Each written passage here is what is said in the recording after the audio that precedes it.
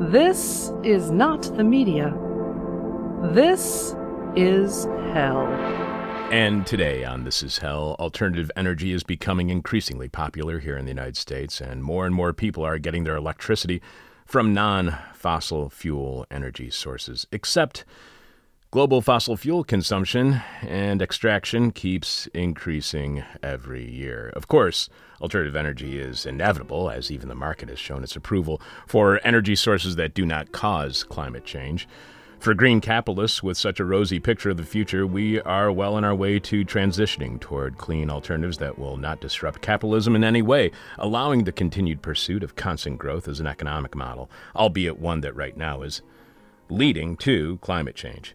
Extraction and burning of fossil fuels needs to be de-incentivized, and that means taking the profit motive out of climate change. To do so, you have to eliminate the profiteering, and that means the end of private ownership of natural resources and the return of those resources to their rightful place, the public commons. We need to end fossil capitalism now, and we'll talk democratization of energy and how that can lead to climate justice in a few when we have the return of post-colonial scholar and writer Ashley Dawson, author of People's Power: Reclaiming the Energy Commons. Ashley is currently professor of post-colonial studies at the Graduate Center, City University of New York, and the College of Staten Island.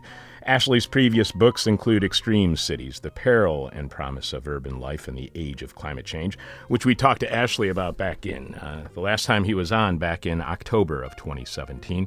Ashley is also author of Extinction: A Radical History, which we spoke with Ashley about on our show back in April of 2016. This is Ashley's fourth appearance on This Is Hell. Ashley's a member of the Social Text Collective, which you can find out more about at socialtextjournal.org, and the founder of the CUNY Climate Action Lab, and you can find out more about the Climate Action Lab at centerforthehumanities.org.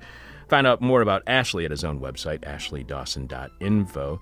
And OR Books, Ashley's publisher, has a special offer just for listeners of This Is Hell, exclusively for you. If you purchase Ashley's book, People's Power, through the OR Books website, orbooks.com. Not only will you get a discount on that purchase, but you will also get a free ebook of Ashley's earlier work, Extinction. All you have to do is use the discount code This Is Hell 15. This is Hell, the number's 15. This is Hell in all caps, the number's 15. This exclusive offer only for listeners of This Is Hell expires August 1st at midnight. Again, go to orbooks.com. Use the code This Is Hell in all caps, and then the number 15, and get Ashley's new book at a discount and his earlier work as a free ebook. I'm your bitter, blind, broke, gap-toothed radio show, podcast, live stream host, Chuck Mertz. Producing is Alex Jerry. This week's question from Hell is, what is the coronavirus cure they don't want you to know about? What is the coronavirus cure they don't want you to know about? The person with our favorite answer to this week's question wins a This Is Hell face mask. You can check them out right now at our website, thisishell.com, when you click on support.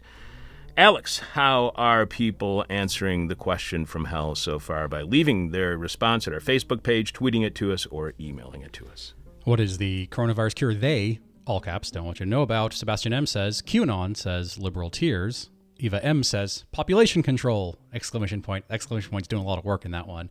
Jake B says, dying. Walter M says, subscribing to This Is Hell. What is the coronavirus cure they don't want you to know about? Fabio L says smoked pork. Michael S says anecdotal evidence suggests rum and coke. I'll let you know if it stops working. Sweet. Adam K says, judging by Cuba and Vietnam, I'd say a successful socialist revolution. Mm-hmm. Scott W says getting a ride on the ISS for the next 2 years. T-Zone T says reducing your carbon footprint. And Aaron B says we got a pandemic as 5G is rolling out. So I'm going to go with 6G. You can leave your answer to this week's question from Hell at our Facebook page, facebook.com/thisishellradio. You can tweet it to us at thisishellradio, or you can email it to chuck@thisishell.com or alex@thisishell.com. But you have to have your answer to us by the end of show tomorrow, Thursday, because we will be announcing this week's winner following Jeff Dorchin and the Moment of Truth. So get your answers in now. Live from Hangover Country, this is Hell, and it's time for listener feedback, when we read what you have to say about the show, your comments, suggestions, criticism, both constructive and destructive, that you've emailed to us, DM'd us via Twitter, or messaged us through Facebook. The first is from Stephen, who kindly suggested Monday's guest, Alexander Kolakatranis, who was on our show to discuss his writing at Current Affairs on applying the concept of participatory budgeting to policing. Alexander has discovered that when the people are in control of police spending, there's a lot more money spent on social services and education, and a lot less money spent on, say, armored personnel carriers that were used in the invasion and occupation of Iraq. Go figure. On Monday's show, however, I forgot to thank Stephen, and as our listeners have the best guest suggestions, we always want to recognize your contribution to our show that we collectively cobble together every day. So I thanked Stephen on air yesterday, a day late, and he emailed us saying, "You almost brought me to tears at work with this kindness, Chuck. I am glad that you had Alexander on. It was a great interview. Labor Day 2021 can't come soon enough so that I can give you and Alex Jerry a big consensual bear hug for putting on such an excellent show and very informative as well. P.S. You don't need to read this one on air."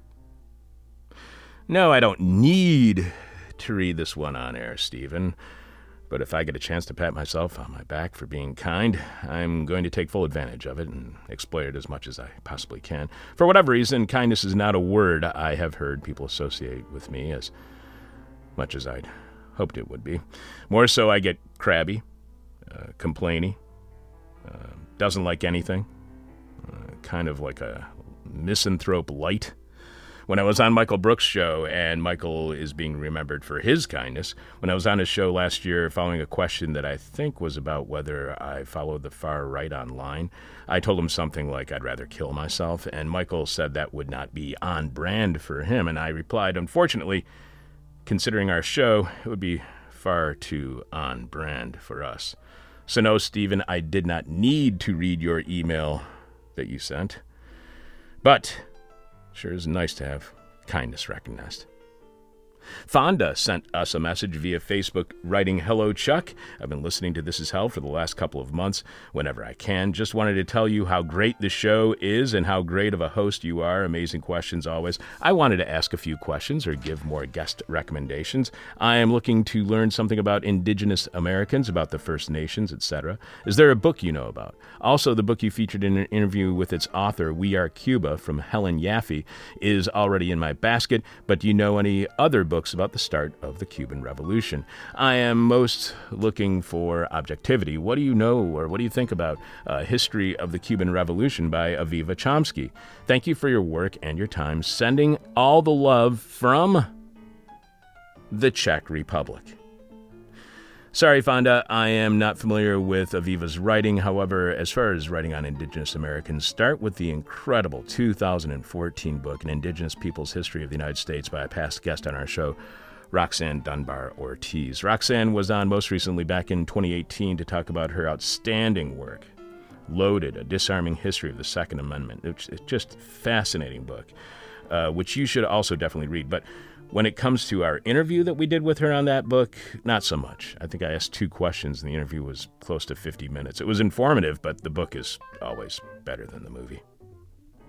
Beth contacted us via Facebook saying, "Hi, I'm not sure if this is the right place to send this inquiry, but I'm interested in buying This Is Hell merchandise, and I live in Rogers Park," which is the neighborhood just to the east of where we are doing the show from right now. Beth continues, COVID has made things interesting, sigh. So I was wondering if I should just order via the website, or if you have any kind of in-person thing happening in the neighborhood. I get around by bicycle/foot. Oh, I hope she didn't slash her foot. Always wear a mask when venturing further than the porch, and even gloves when in-person transactions, merchandise handling are involved. Oh, just have your dealer drop it off in your car. Just leave your car window open a little bit, and they'll just throw your bag in your car, and that way you don't even have to deal with them at all. I assume that's what you're talking about.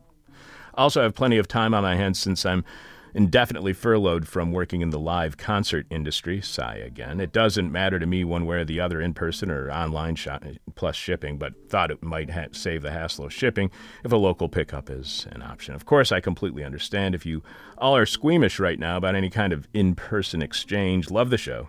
Thanks. No, thank you, Beth, and we truly appreciate your interest. Yes, for now, it's best everything stays online and as contact-free as possible, which sucks. We are very much looking forward to getting consensually hugged by Stephen and to meeting you and all of our new listeners in person, face-to-face, without masks, but for now, let's keep everything virtual. That said, and with hopes that the global pandemic will have subsided by then, and despite me repeatedly saying, as Stephen has noticed, that the current nightmare, the one of the pandemic, not all the other nightmares of climate change, racialized police violence, war, poverty, hate, the normal nightmares, that the pandemic will likely not subside until Labor Day 2021. So we're very proud and thoroughly steeped in denial in announcing something we mentioned in passing to Brian Muir yesterday, and it looks like he may attend the This Is Hell 25th Anniversary Listener Appreciation Party and Art Show. This is is happening? I don't know. Saturday, July 31st at Carrie's Lounge. Saturday, July 31st, 2021 at Carrie's Lounge, 2251 West Devon, here in Chicago's West Ridge neighborhood. Now, if it happens, it will be a rager with live music, food, a raffle, and an art show featuring art either by listeners of This Is Hell or suggested by listeners, as we have done every year for the past 4 years, that is, until a global pandemic hit. So start making your plans now to be in Chicago a year from now. July 31st, 2021, assuming the novel coronavirus is still not lurking everywhere, to join us for the 25th Anniversary Listener Appreciation Party and Art Show that is tentatively scheduled for Saturday, July 31st at Carrie's Lounge, 2251 West Devon, here in Chicago's West Ridge neighborhood. We also got a couple of reviews, 5-star reviews from people. I think to save those for tomorrow's show because they're really great, and I want to make sure I get to them, and I want to make sure that we don't have Ashley hold for too long.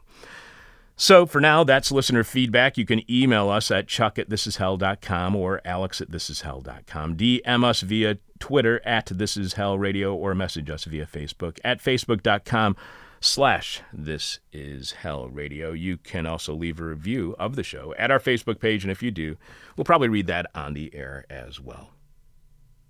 Coming up on This Is Hell, it's time we take natural resources, what are the public's resources, out of private hands, and more of your answers to this week's question from hell, which is, what is the coronavirus cure they don't want you to know about? What is the coronavirus cure they don't want you to know about? I love the emphasis on they. I'm your bitter, blind, broke, gap-toothed radio show, live stream, and podcast host, Chuck Mertz. Producing is Alex Jerry. Noam Chomsky called This Is Hell sanity and talk radio, so clearly, and sadly, Noam's gone insane. This is hell. The world keeps breaking records annually when it comes to the burning of fossil fuels. So how do we get the fossil fuel industry to stop? Here to help us figure that out, returning to This Is Hell for his 4th appearance on our show, climate justice activist, post-colonial scholar, and writer Ashley Dawson is author of People's Power, Reclaiming the Energy Commons. Welcome back to This Is Hell, Ashley. Thanks so much, Chuck. It's great to be with you again. You can find all of our interviews with Ashley at our website, thisishell.com. Ashley was on back in 2016 to talk about his book, Extinction, A Radical History, and most recently in October of 2017 to talk about his other writing, Extreme Cities, The Peril and Promise of Urban Life in the Age of Climate Change. This Is Hell listeners can get a discount on Ashley's book and a free ebook of his earlier work, Extinction, by ordering People's Power through his publisher's website, orbooks.com, and using the code ThisIsHell15, all caps for This Is Hell. This Is Hell 15. This exclusive offer for listeners of This Is Hell expires August 1st at midnight Eastern Time. So do it now. Ashley is also a member of the Social Text Collective, which you can find out about at socialtextjournal.org, and the CUNY Climate Action Lab, which you can find out about at the Center for the Humanities.org. Ashley, this week Joe Biden announced his climate change policy, which the New York Times reported today was oddly supported by the oil and gas industry. However, later in the same article in today's Times, they point out how that support is due to Biden deciding to continue fracking, not ending fracking, as so many environmentalists and climate justice activists and people within the Bernie Sanders campaign were demanding. How much does any climate change policy fight climate change that does not include the ending and prohibition of fracking? Well, Chuck, it's great to be back with you, and listening to your recap of all the works that I've talked about on your show. I can't help but thinking it just keeps getting better, and that allusion to Joe Biden suggests that it's definitely true that things are looking up. No, but I mean seriously, Biden has been pushed a little bit to the left through his engagement with Bernie and his campaign. I think he's trying to thread the needle and looking for some kind of support in swing states like Pennsylvania. But the important thing to be aware of is the fact that fracking is essentially dying as we speak. And that has a lot to do with the coronavirus pandemic. The amount of consumption of fossil fuels has declined radically as people have been locked down. And so fracking, which only really boomed over the last decade because of a lot of money from big banks and the federal government, is now in really, really bad shape. And in order to kind of placate Saudi Arabia and Russia, Trump met with the oligarchs and promised not to save the fracking industry. So, while I think climate activists would like to see Biden promise to kill fracking because it's such an incredibly environmentally destructive industry, the good news is, in fact, that the industry is hobbling along towards mass bankruptcy. And I think the role of activists is to give it a swift kick as much as possible and to make sure that the government doesn't engage in any bailouts for oil and gas billionaires as part of their bailout packages. So, yeah, that's our task these days, I think. So is that an example, and I know it isn't, I want you to tell me why I'm wrong, is that an example of, is fracking's inevitable end an example of the market and capitalism working to fight climate change?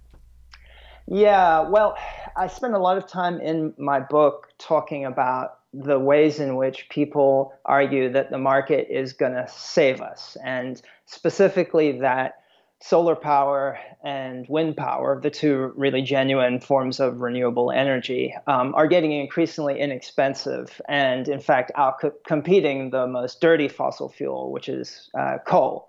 And, in fact, a lot of coal-fired power plants around the U.S. have been going out of business for precisely that reason.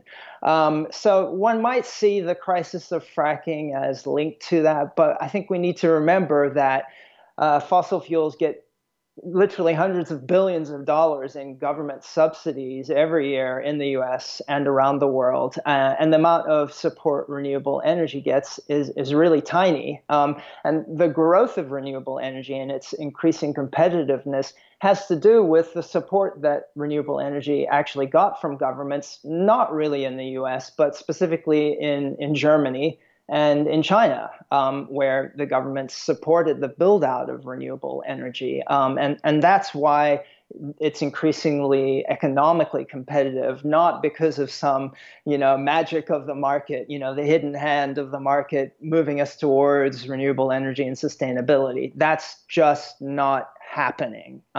In fact, in a city like New York, we only have about 2% solar energy, although studies have been done saying that we could generate 50% of the energy we use if we put solar panels up on top of all the buildings that could host them. And nationally speaking, we're below 10% in terms of renewable energy if we just count wind and solar. So we're in really bad shape, and we need this transition to happen a hell of a lot faster. The United Nations panel on climate change has said we only have about a decade left before things get really, really ugly. And so what we really need is a massive public intervention. And so my book thinks a lot about what that kind of public intervention might look like, what the precedents are, for example, in the New Deal era, and how we can make sure that this is something that people are actually directing rather than having, kind of oppressive government calling all the shots. Well, all I have is about 24 follow-up questions to that. So Ashley, that was a lot. I know. No, that's okay. That's okay. That's great. It was a very good introduction. So let's just get back to fracking for 1 second, because you explained how policymakers adopted subsidies for the financial industry during and after the Great Recession of 2008 that ended up driving a fracking bonanza. This shift constitutes the financialization of fossil capitalism, and this shift has made the increasing economic competitiveness of renewable energy inconsequential. It constitutes nothing more than an addition to an energy system already engaged in frenetic overproduction. How did the crash of 2008 lead to not only fracking, but alternative energy losing all of its competitive advantage it was having against fossil fuels? Are we destroying the planet to save the financial industry in the wake of 2008? Yeah, absolutely. I mean, look, all of this was well-intentioned, I think, on the part of the Obama administration. People tend to forget that Barack Obama campaigned for office on the idea of, wait for it, a Green New Deal, right? I mean, his first policy speech was in Detroit at an automobile association. And he said, look, we're going to have to really radically reshape America. And that's going to mean far less cars, far more public transportation, et cetera, et cetera. He didn't follow through on that nearly as radically as he could have. I think he got cold feet, and of course there was a lot of Republican obstructionism, and then there was the crash that you alluded to. And so what he tried to do was to put a lot of stimulus in place. Some of it went to renewable energy, but a lot of it was just kind of thrown at the banks, right? Listeners who remember the financial crisis will remember Obama saying, I'm the only thing that's protecting you, big bankers, from the people out there with pitchforks. And he did protect them. He gave them billions of dollars, and he let small homeowners with mortgages, end up out on the street. So what the banks did was, they took all this government money and they wanted to find highly lucrative places to put it. And it turns out that one place that gives you a pretty quick bang for the buck is investing in fossil fuels, and specifically in fracking. The technology had been developed. Former Vice President Cheney had been in charge of a kind of shadowy committee that had developed some of the weird and still secret concoction of liquids that are injected into the ground to explode rock formations and make oil and gas emerge from those formations. So the technology was there, but it really wasn't economically competitive until the banks said, we can start putting all this money into the fracking industry, and the oil will start coming very quickly out of the ground. And in fact, that happened. The U.S. went from being way behind countries like Russia and Saudi Arabia as an oil and gas producer to being the largest producer of fossil fuels on the planet today. And a lot of that has to do with fracking. Back in 2008, fracking was only like 2 or 3% of the fossil fuel sector production in the US, and now it's 60%. So when I say that fracking is in massive crisis and companies are going belly up left, right, and center, it's a really, really big deal for the US and for workers in that industry. So we really need to do something to take that industry over, wind it down, and to protect the workers in the industry, and also to help all the communities that have been so grievously damaged by such an incredibly polluting and destructive industry. But this overproduction of fossil fuels, what it was supposed to lead to was what the right, what even some on the liberalist or centrist liberals were calling energy independence. And that was driven by this idea of not having to depend upon the Middle East for oil, which would mean that the United States wouldn't have to be part of the wars in the Middle East, that we could get out of those conflagrations. So what explains why, now that we have energy independence, not only do we have energy independence, we're an exporter of energy. What explains why that outcome of energy independence, the end of foreign resource wars, hasn't ended?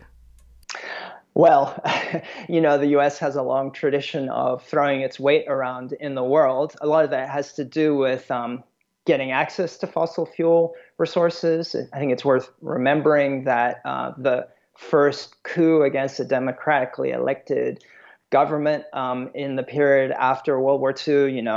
We all think back to World War II and think about the U.S. as the arsenal of democracy, fighting fascism, and there's something genuine to that. But it's worth remembering that scarcely 10 years later, in 1953, the U.S. overthrew a democratically elected prime minister in Iran and put a dictator in place, which led, decades later to the Iranian Revolution. So the U.S. has a long history of engaging, of course, in imperial endeavors in other parts of the world. And, surprise, surprise, many parts of those world happen to be places that have a lot of fossil fuel resources.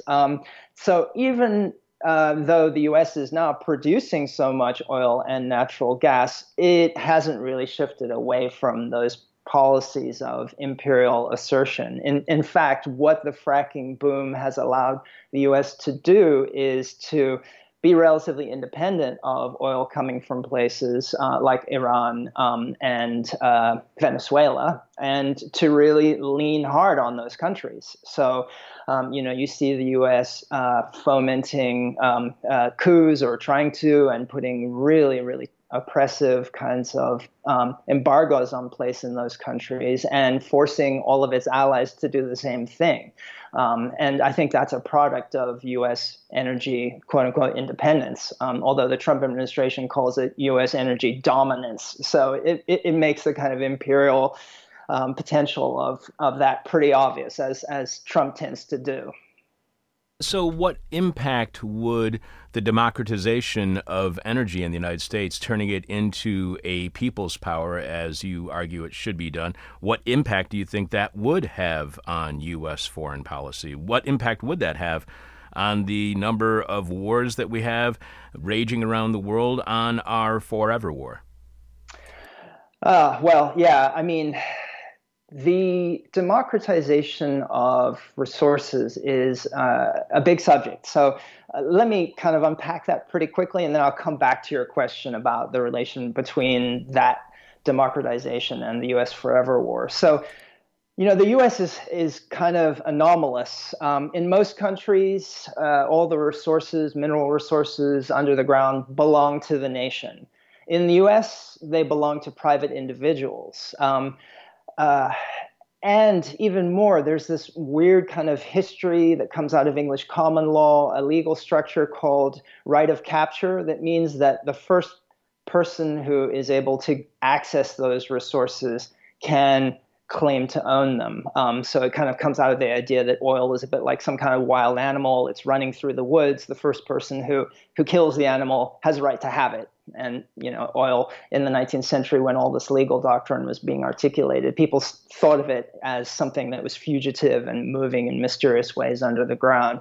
And what that all sets off is a kind of incredibly violent Hobbesian scramble for access to resources, oil resources, and in the history of the U.S. And viewers who have, your listeners who've seen a film like There Will Be Blood, will understand what I'm talking about, right? The idea that there's this violent competition. The main character of There Will Be Blood very famously takes a straw from one of his competitors and from a milkshake and says, I suck your milkshake, as a way of saying, I've taken all the oil out from under the land that you own, and you have nothing to kind of no power over me, right? So there's a weird way in which power, and specifically fossil capital in the United States, has been incredibly violent. It's been owned by big monopolies that are trying to get it from smallholders. And in terms of electricity generation, it's also been highly centralized, right? So, we have power plants that burn coal or increasingly natural gas and send the electricity out to us, kind of the way, television beams programs to us. We don't have much of a say traditionally in what the main TV channels provide us to watch. Well, the same thing is true in terms of electricity and energy. We don't really have much of a say over how much it costs, where it comes from, any of these kinds of things. But what renewable energy does is to really change that dynamic, because solar power and wind power as well can be generated pretty much anywhere. You can slap a solar panel on your roof, or you can put up some kind of a wind turbine, and you can generate power yourself. At the moment, you often have to feed that power back into the grid, because the sun doesn't shine 24 hours a day. But if you have a battery, you can store the power and completely cut yourself off from the grid. So it introduces a potential real radical democratization of how power works. And so that could really reframe the infrastructures of power in our country, and I think ultimately could move us away, certainly from the kinds of dependence on fossil fuels and oil in particular that have led to the most violent forms of imperialism, which we were going through previously in the 20th century. If we could generate our own energy domestically, and we, of course, would have to have very strong anti-imperialist movements as part of this struggle for energy and democracy. But we wouldn't be dependent on going to other parts of the world and crushing people there. And, we also wouldn't be dependent on creating sacrifice zones within our own country, where people have to suffer all of the pollution associated with fossil fuel production.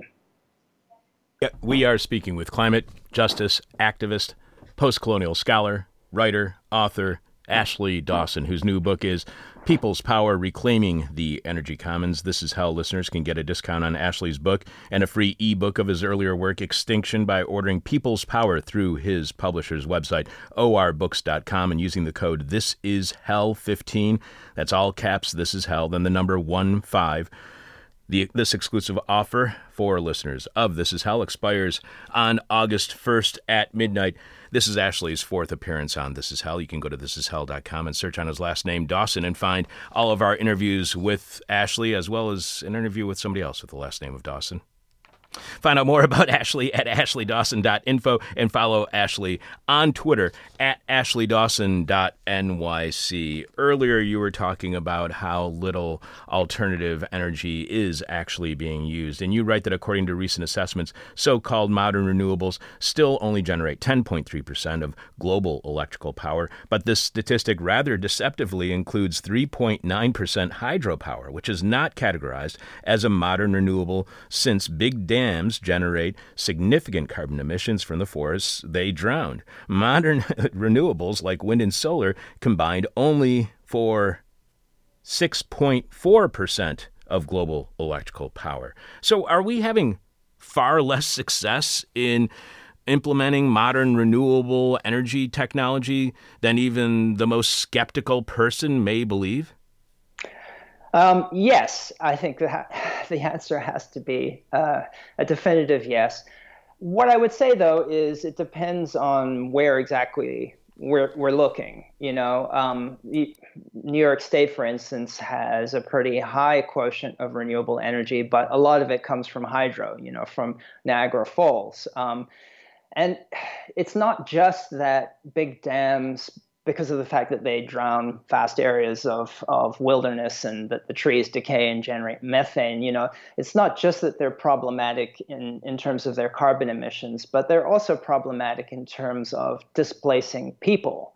And just to give you an example of that, so New York City mayor, I live in New York, our mayor, Bill de Blasio, has proposed what sounds like a great measure. He wants to fuel all of the municipal buildings in the city, which is a lot of electricity, with power that is renewable. Where's that renewable power coming from? Well, it turns out it's coming from Hydro-Quebec, and that in order to get that power, they're going to have to build a great, huge cable up the Hudson River Valley, which will disturb a lot of stuff in that very precious area.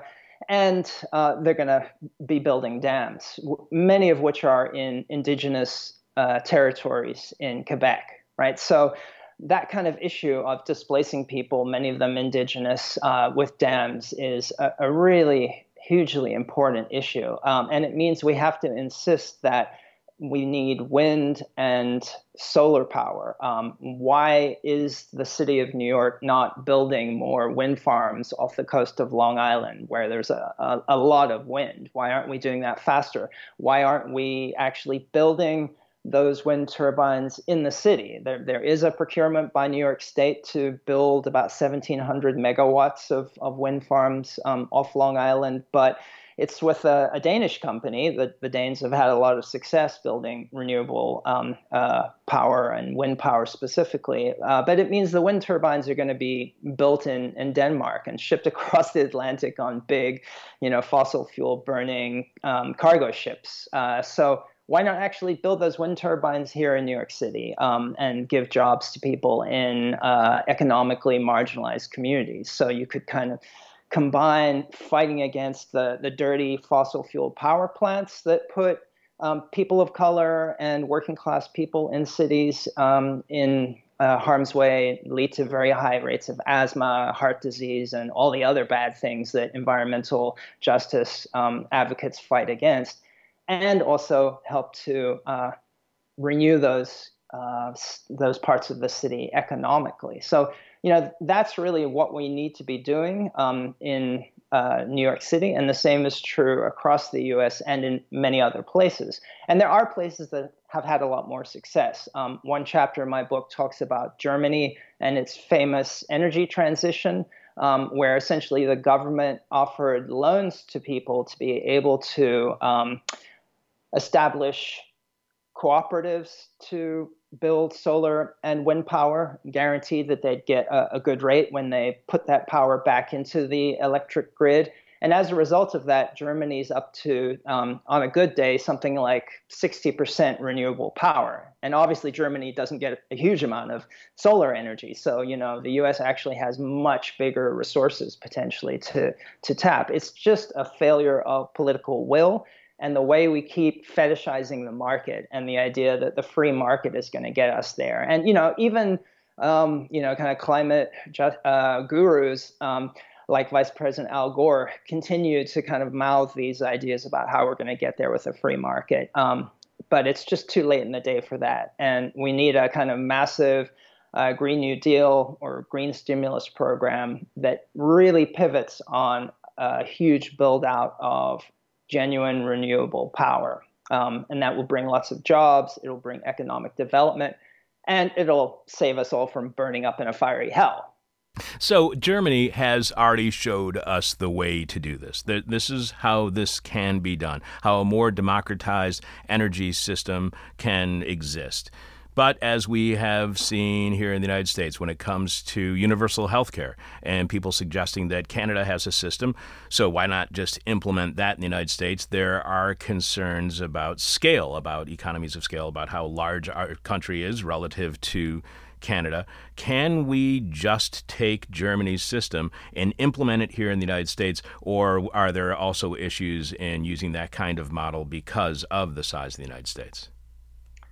No, okay. The United States does have a very large electric grid. It's broken up into 3 different portions, right? One in the eastern U.S., one in the West, and one in Texas.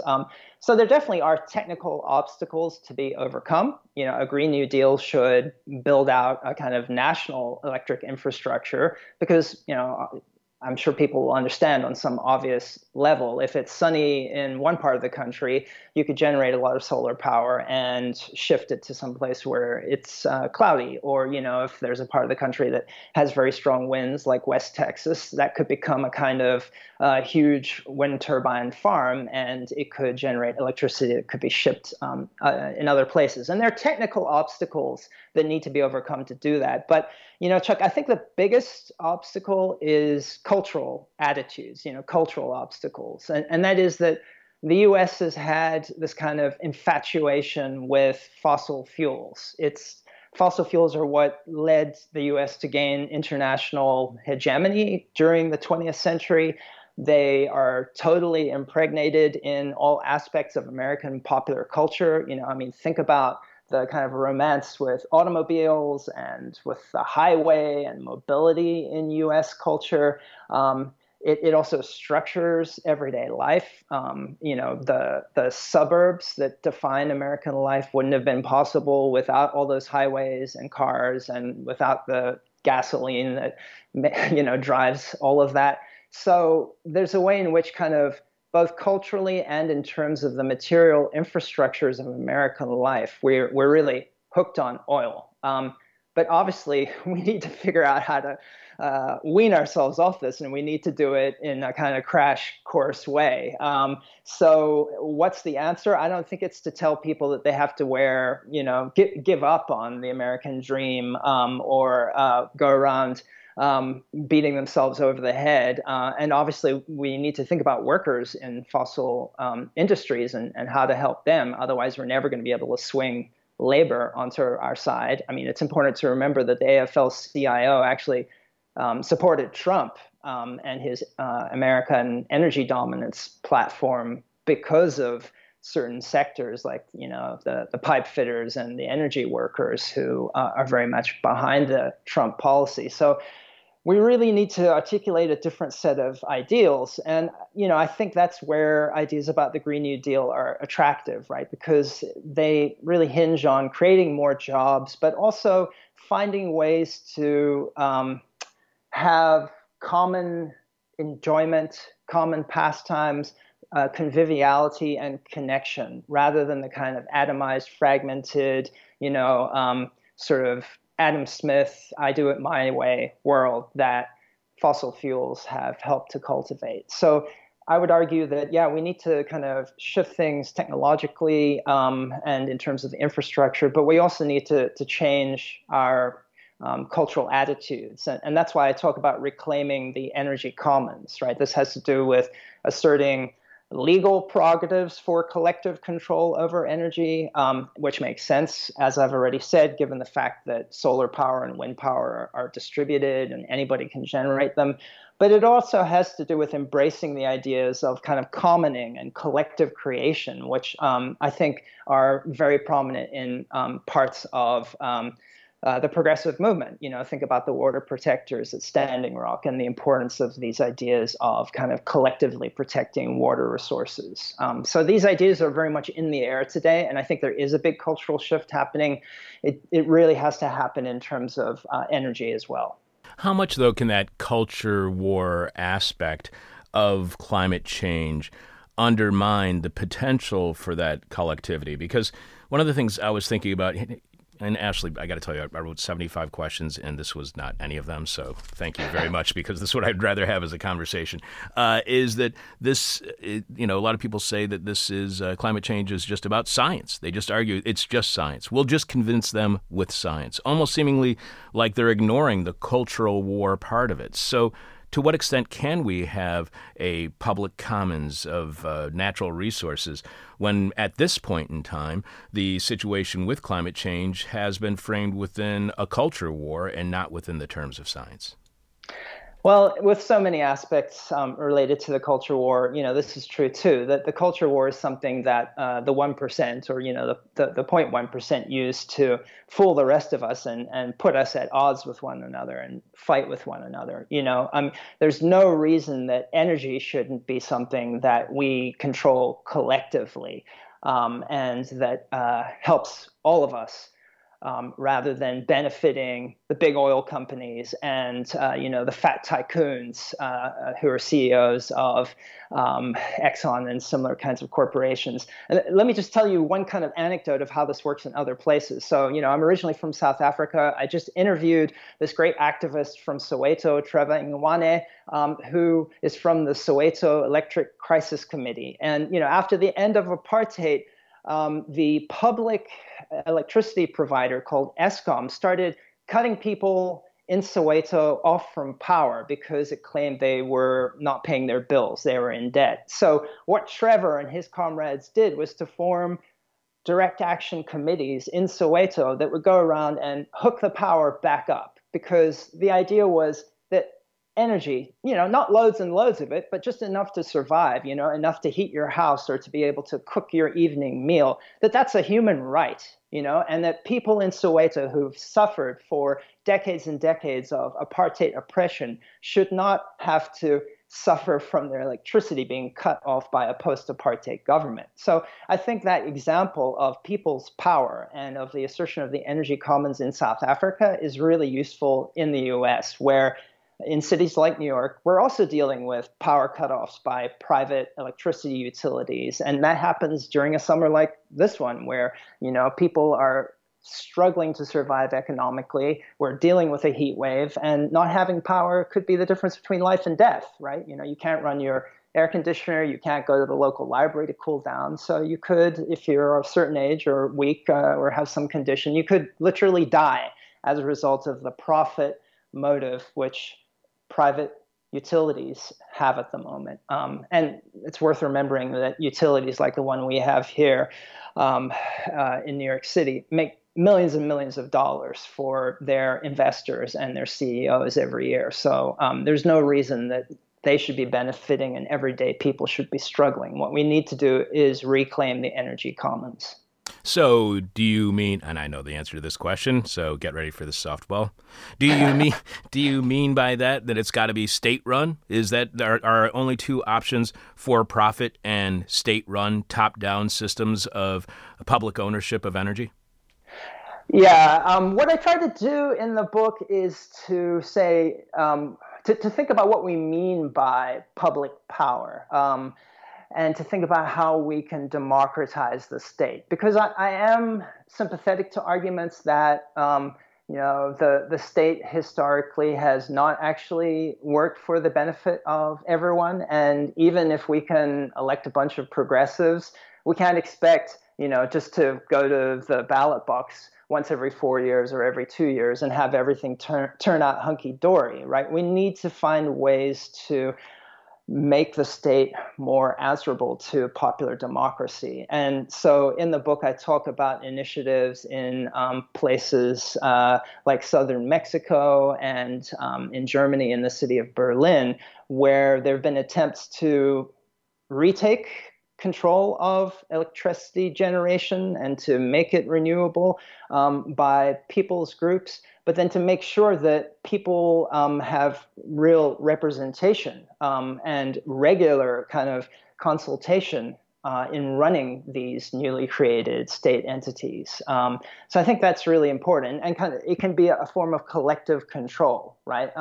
So this is really important because of the ways in which the commons has been theorized historically, right? We have very negative ideas in our head from Garrett Hardin, who talked about the tragedy of the commons. When you have a space that everyone can use, someone's going to run riot and just take all of the resources. But actually, we know from both historical examples and from the way in which commoning works today that we can establish really vibrant ways of working collectively to control a common resource.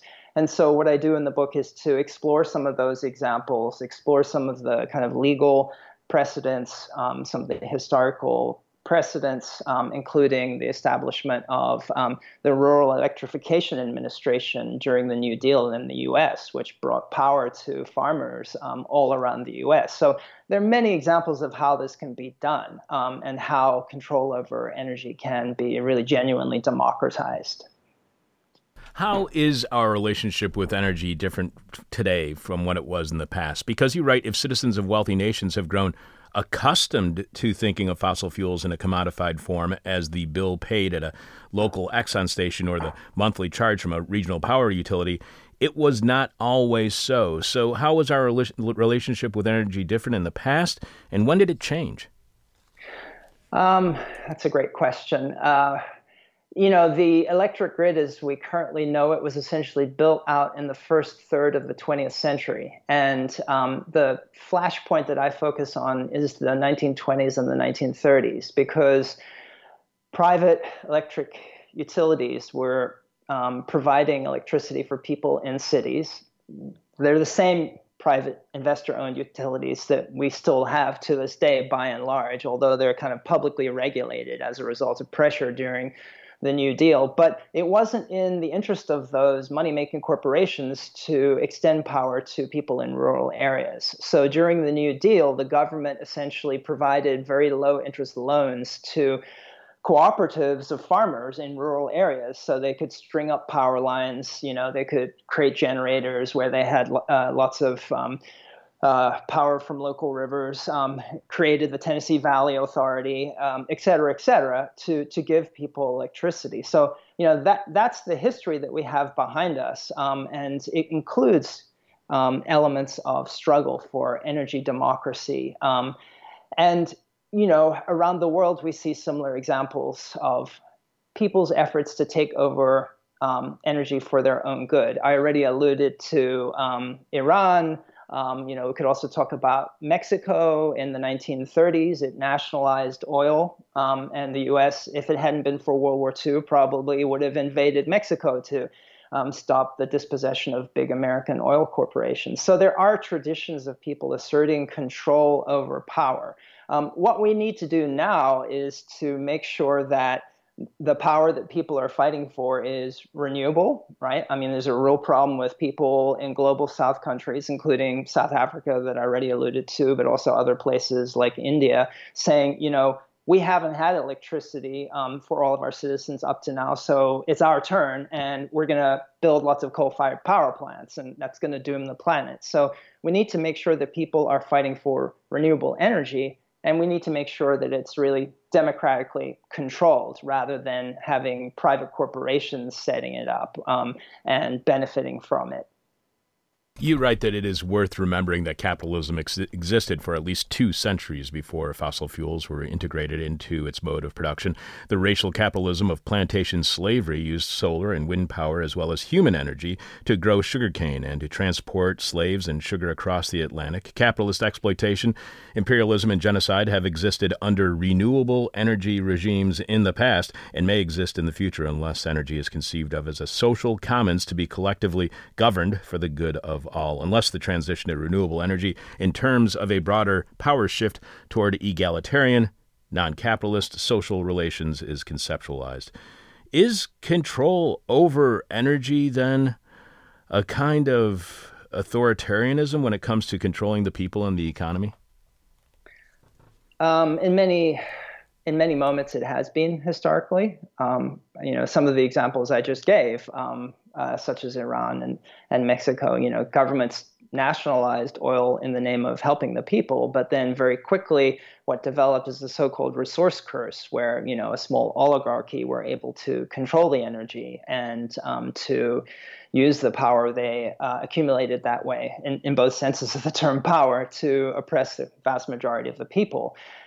What I would argue is that there's something distinct about renewable energy, which, as I've said, is distributed so that anyone can access it potentially. And so there's the possibility for a genuine democratization in terms of energy infrastructures inherent in renewable energy that's very different from oil. And it's worth remembering that oil and the growth of oil was, to a really significant extent, a reaction on the part of elites against the power of miners who had very strong unions in the U.S. and in Europe. And it's very difficult to get coal out of the ground, so it makes miners' unions very strong, and they could engage in general strikes and shut down access to coal and cripple the economy. And that helps to explain, I think, a lot of the revolutionary ferment in the early 20th century and the kind of success of social democracy, such as it is in Europe and other parts of the world. So there is something about the technical aspect of the energy forms in particular that's really important. And with renewable energy, we have the possibility to really reclaim the energy commons and assert forms of energy democracy. But it's going to take really vibrant social movements and social struggles. Just to give you one example of how we can't just kind of think, oh, we're going to have energy transition. All we need to do is fight for solar panels and everything is going to be completely fine. Where is the lithium? Where are all the minerals that go into batteries to store solar power and wind power? Where is that all going to come from? Right now, a lot of it comes from Bolivia and other global South countries, and they're trying to nationalize those resources as quickly as they can, because they know that they're again going to be on the sharp end of imperial extraction if they don't find ways to defend themselves. So, I don't think we should assume automatically that energy transition to renewable energy is going to get rid of all the dynamics of empire and capitalist exploitation and racial capitalism that we've been talking about together today, Chuck. We really need control of energy plus social movements. That's what gives us energy democracy and a really genuine energy commoning. And that whole situation with lithium and Bolivia and the coup that the United States was participating in that overthrew the government of Evo Morales was bragged about by Elon Musk on Twitter over the weekend, which was great. He said, we'll just have a coup wherever we want to have a coup, when somebody was complaining about his company and the Bolivian coup over lithium. So in that situation, how can we both embrace new energy technologies and avoid more resource extraction like lithium extraction that can be devastating for the environment and might contribute to climate change? Well, I think we have to fight against imperialism. It's worth remembering that Elon Musk, like me, comes from South Africa, benefits from a long history of apartheid exploitation of people. And, he clearly intends to keep that tradition going. So we need to be clear about what the stakes are of the fights. We need to figure out ways to work collaboratively and in solidarity across national borders, so if we have governments in a place like Bolivia trying to nationalize lithium, of course we can hope that there'll be some technological fix and we won't need lithium anymore. But, while we wait for that, what would be fair terms of exchange for lithium? We need a completely different international trade regime than the current one, which drives prices for countries where resources are being extracted down and down and down. So that is, really, really key to fighting in the present moment. And then to go back to something I said previously, we also need to kind of reclaim ideas of common life and conviviality, and particularly, ways in which we can diminish our energy consumption through public transportation, through housing, which doesn't generate a lot of carbon emissions, et cetera, et cetera. And again, I want to emphasize that this isn't about, embracing furry, panted, hair shirts and kind of ecological suffering. It's about finding ways to be together and to create a new round of jobs for people who need them through the reconstruction of our societies in a way that is sustainable and pleasurable for all of us, right? Because if access to fossil capitalism, think about the average car ad where we, see a guy sitting behind the wheel driving fast through some natural environment. It's all about images of mobility, independence, sexual gratification, et cetera, et cetera. If those ideas are all in our head, what it's actually done to us is to create an incredibly alienated and atomized and violent society. And I really think we can do better. And we have the social movements right now which are fighting for that better world.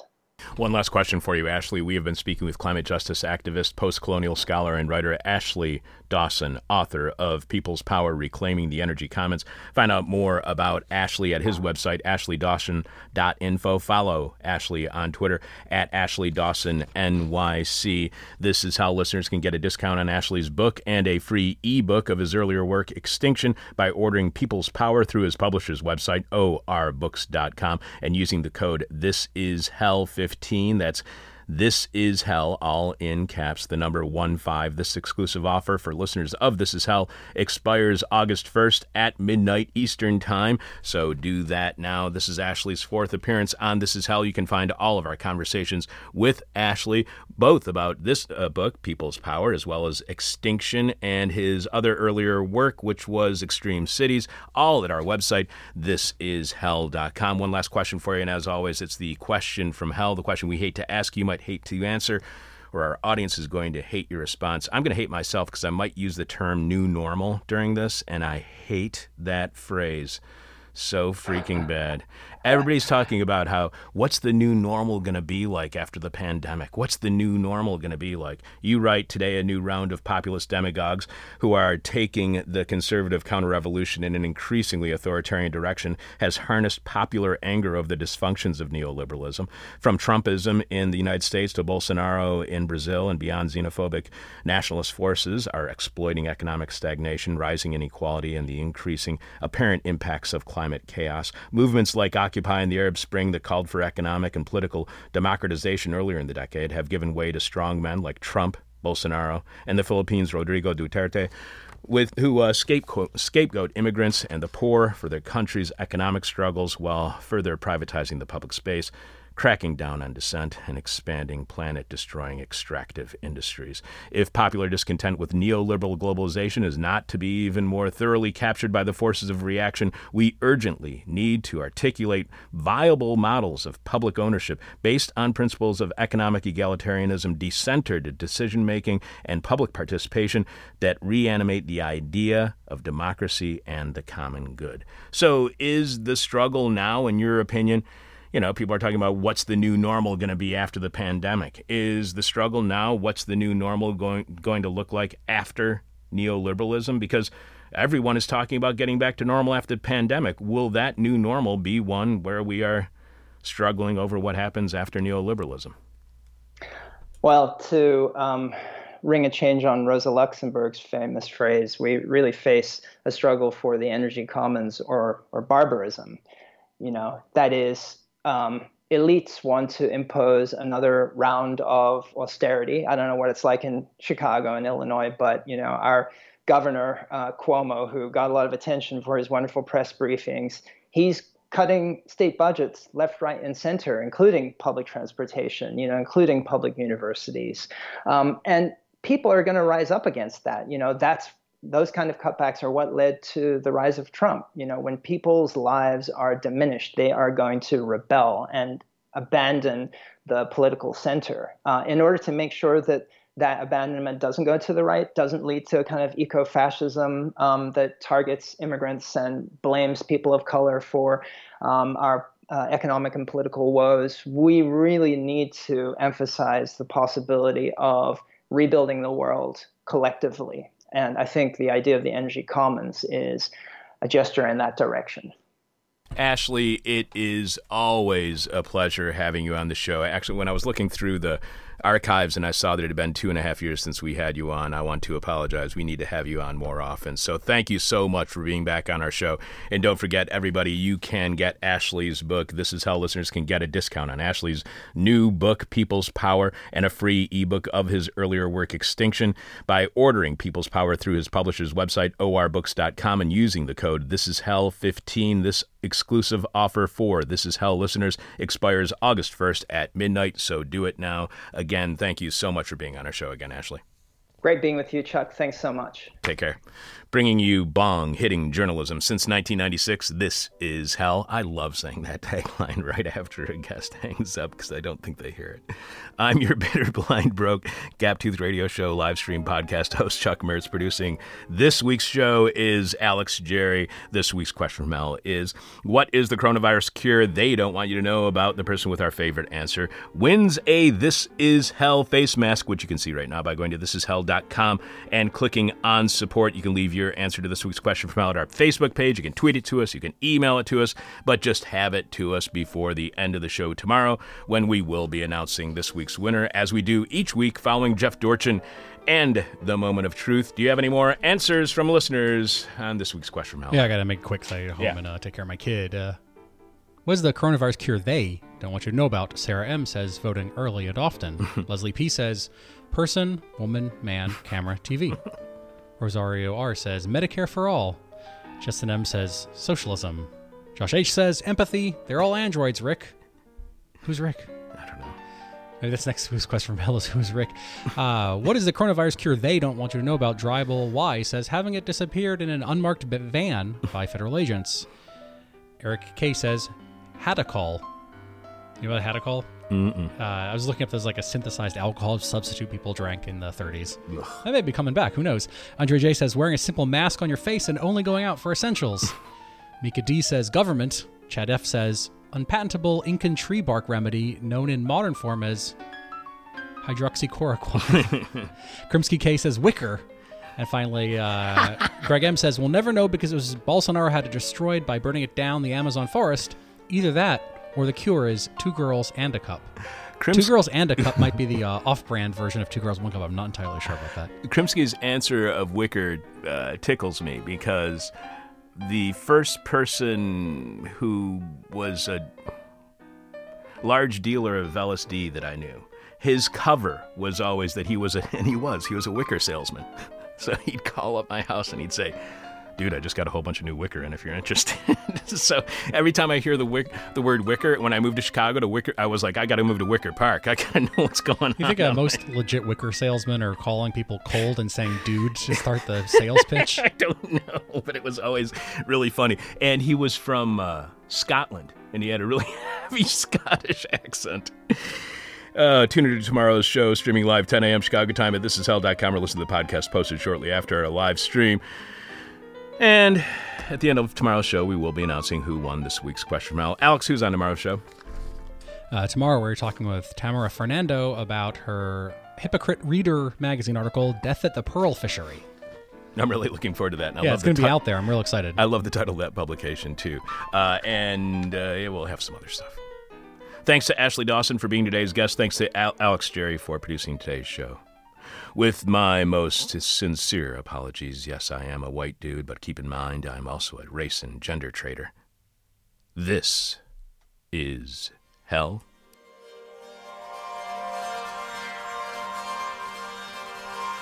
Thank you for listening to This Is Hell.